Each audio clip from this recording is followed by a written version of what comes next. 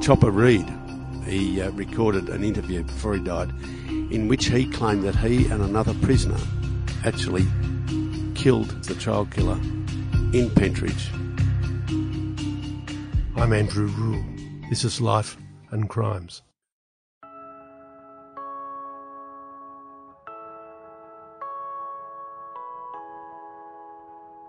Today I want to talk about the mystery of the disappearance of a little boy called John Landos back in January 1973. John Landos was the oldest son of a couple from Cyprus originally. They were migrants who lived in Sunshine, and they used to go for holidays down at Lorne. And on this particular day in January 1973, young John was 13 and he thought he was big enough to go shooting with his father and his father's friends. And they said, yes, you can go shooting with us if you turn up at 5 o'clock or whatever and come back from the beach and we'll go shooting. Anyway, the men were ready to go shooting at the appointed time, and young John didn't turn up. He turned up a few minutes late and missed his chance, and he got very angry. And he lost his temper, and he stamped off in a rage. And his mother was quite concerned that he didn't turn up for dinner that evening. And when his father got home with his friends later that night, they'd been spotlighting rabbits. The father went out and looked for him and couldn't find him. The mother took her daughter down to the police station because the daughter could translate to the local police. The local policeman brushed them off and said, look, he's probably gone to the pictures theatre when the film's finished. If he doesn't turn up, tell me then. Anyway, he didn't turn up. As it turns out, there's a family in those days who lived on the outskirts of Lorne, and they were just sitting down to have their dinner that night as the sun set, and they looked up and they saw this boy walking past them. They didn't know the boy, but they saw a boy walking past their house on the road from Lorne to Deans Marsh up through the Otways. And one of them said, gee, that's funny. Why is that kid walking off? It's just falling dark. And they didn't think any more about it until much later. The fact is that John Landos was never seen again from that day to this. It was one of the terrible mysteries of the 70s. His parents were stricken with horror and fear, but also hope that he'd just run away. They clung to the belief that he'd run away. They listened to every conceivable rumour that he might have joined a group of surfies or he might have hitchhiked up the coast. His father, he called himself Ken, his real name was Kyriakos. He spent the rest of his life really driving around Australia in response to any rumour of a boy being seen somewhere. He put up posters all over Australia of pictures of his son saying reward offered for any information about my son John, who went missing at Lorne back in January 1973. It was a terrible, terrible time for this family.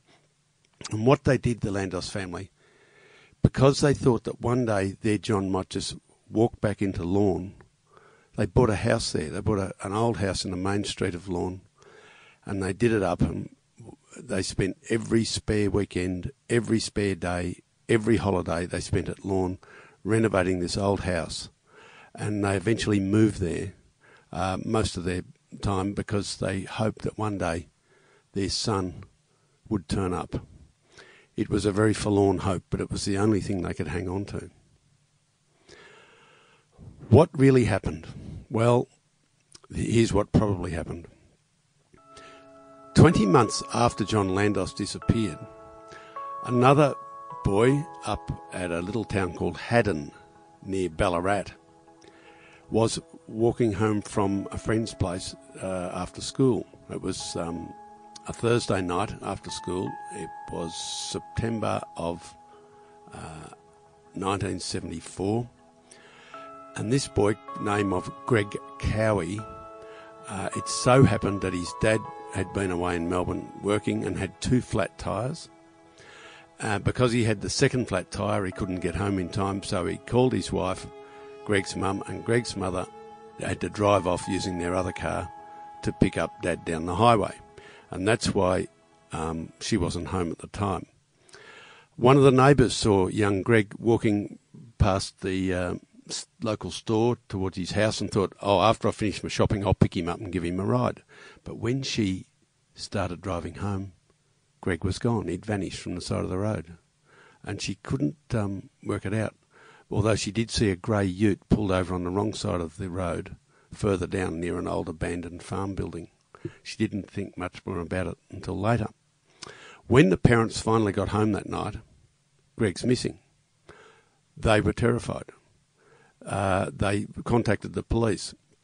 The police contacted other police. Really, nothing much happened that night, but interestingly, at 3 o'clock in the morning, that is about 9 hours after Greg's vanished, a stray policeman pulls up a grey ute down at St Albans on the outskirts of Melbourne. And in the ute he finds a man driving the ute, and he saw what he thought was a fair-haired boy asleep under a blanket in the ute. The policeman took a note of the man's rego and his name and let him go. But the next day, when the news broke that Greg Cowie was missing from near Ballarat, they decided that ute could be interesting, and they traced the owner. The owner and driver of the ute was a man called Reginald Isaacs. He too was he was a British migrant, as were the Cowies. He'd come out as a young man from England with his family to live at Geelong. It turns out that he had a cloudy past, that he'd left England one step ahead of the law. It also turned out that Reginald Isaacs was a child sex offender who had already served a long sentence in jail for raping an 11-year-old boy. So the police said, "This is our man." They went and found Reginald Isaacs, and a detective from Geelong called Joe Flynn persuaded Isaacs to take him to where he'd buried poor little Greg Cowie up in the Wombat State Forest. They found Greg Cowie, but there was still unfinished business. Joe Flynn, being an astute detective, wondered about the mystery of John Landos, who disappeared 20 months earlier, of course, down near Lorne.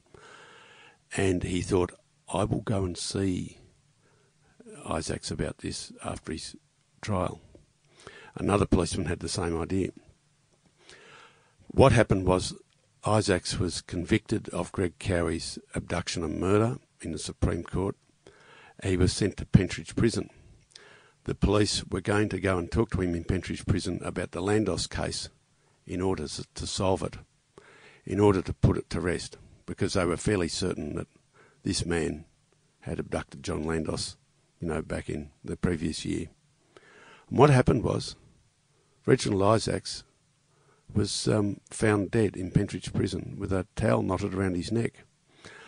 This was written off as suicide at the time, and in fact it might have been suicide. However, interestingly, if we leap forward 40 years to 2013, Chopper Read, before he died, Chopper Read knew he was going to die, and he recorded an interview before he died in which he claimed that he and another prisoner actually killed Reginald Isaacs, the child killer, in Pentridge in 1975 and made it look like a suicide. It's probable that happened because it was an unusual event for him to bring up after 40 years. And I don't think the authorities were terribly interested in whether he suicided or was killed, because everybody wanted to get rid of him. So the mystery of what happened to John Landos actually died with his presumed killer, Isaacs, in Pentridge. The Landos family were never told about Isaacs. They never realised that their son's probable killer, the person who probably knew where their son's remains were, was now dead and would never be able to talk about it. And the great tragedy of this is that they never knew about Isaac's existence until many, many years later, when a cold case detective, a homicide squad detective called Brent Fisher, was given some old files to go through in 2002, 2003, And he took a great interest in this case, and he felt very sorry for the Landos family, and he made it his business to find out all about the Landos case. And he interviewed the family. By this time, John Landos's younger brother, Andrew, and his sister had grown up, and they'd grown up, of course, in the shadow of their brother's disappearance. It was a terrible thing for them to grow up in those circumstances, and they really wanted to give their parents some peace.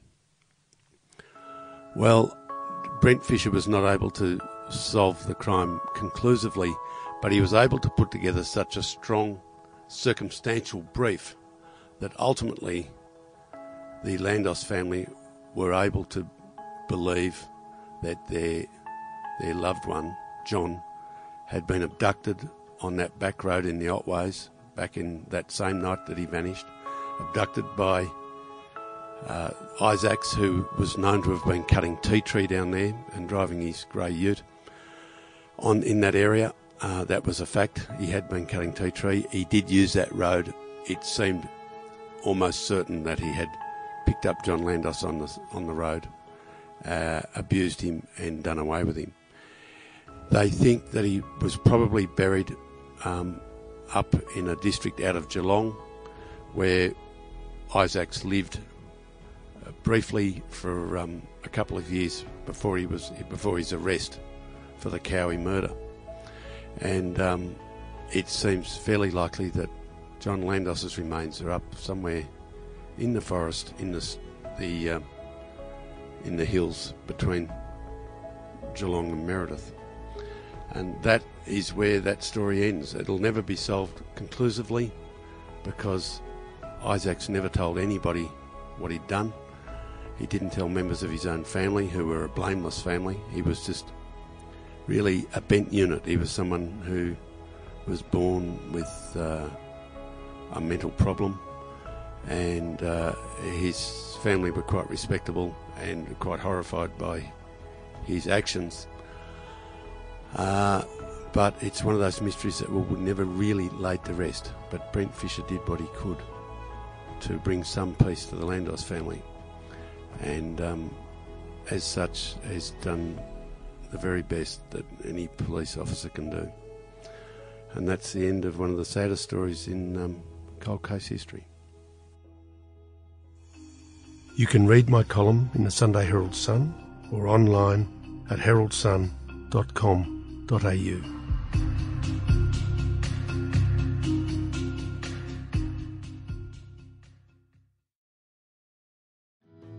My name is Manny Carudis, and I'm a former New South Wales policeman turned investigative reporter with a passion for missing persons cases. I'm here to quickly tell you about our True Crime Australia podcast, The Missing. In this series, I look at old missing persons cases which have all gone cold in an attempt to try and uncover new information which could help see these missing people reunited with their loved ones, or any form of clue that could bring these families closure. The Missing is available now wherever you get your podcasts, and early and ad-free on Crimex Plus on Apple Podcasts.